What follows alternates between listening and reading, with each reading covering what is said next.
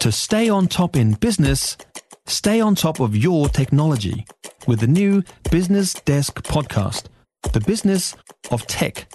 Listen on iHeartRadio or wherever you get your podcasts. Well, busy old day in the capital yesterday as these so-called freedom fighters continued their unruly stay on the lawns of Parliament. 3 of them were taken into custody after attempting to breach police lines, while an official trespassing notice was issued. So how has this been allowed to continue, and what should police do here? Chester Burrows, as a former police officer, joins me now. Morning to you.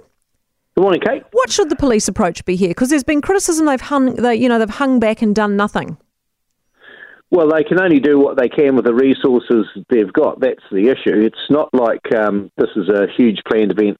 People have made comparisons, say, with the Springbok tour back in the 80s, where you'd had a planned event, you had known organisers, you had people you could talk to and negotiate with, and you had the public who was sort of divided in half.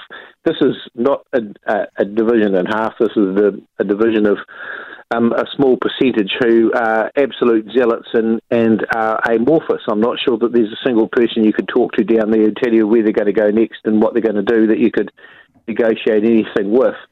And so it's really difficult then to say, well, lock them all up, okay? How are you actually going to do that with the numbers of police you've actually got to be able to enforce that? And so you're looking at protecting a perimeter, keeping people safe, and locking up the absolute outliers who actually are the biggest pain in the neck, and dealing with them. And then there'll be other ways of sort of slowly, or softly catchy monkey, where you might be able to deal with some of those people who have indiscriminately parked or something like that via other systems. But it's going to be long, complicated, and expensive.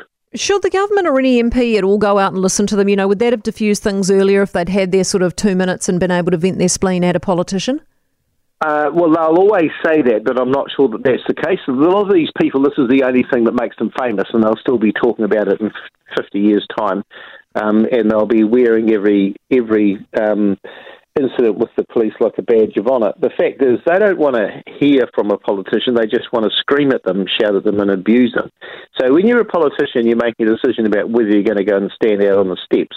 Half of you is saying, well, you go and show the flag, get yelled at, and you walk away, but at least you get points for turning up. I'm not sure you get any points for turning up in respect of this, because well over half the population, if they saw a politician there being screamed at, would say, well, why did you even bother going out there? There's no point in that.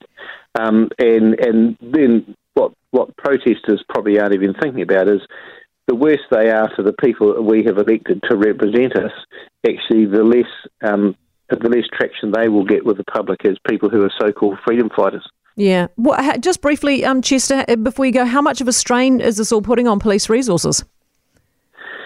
Well, I don't know the exact numbers, and I'm not sure the police have said, but, if there's 300 cops there, then that's 300 cops that actually aren't working shift work or aren't doing other duties. And so there's always, when it comes to human resources, you're sort of robbing Peter to pay Paul. You're taking them off their rostered work to go and do something else, and so there will be a strain on resources, and then not just moving them around the place, but also the strain on the public for not being able to get the service that they would have dealt with. So they would have taken probably people off court duties, people off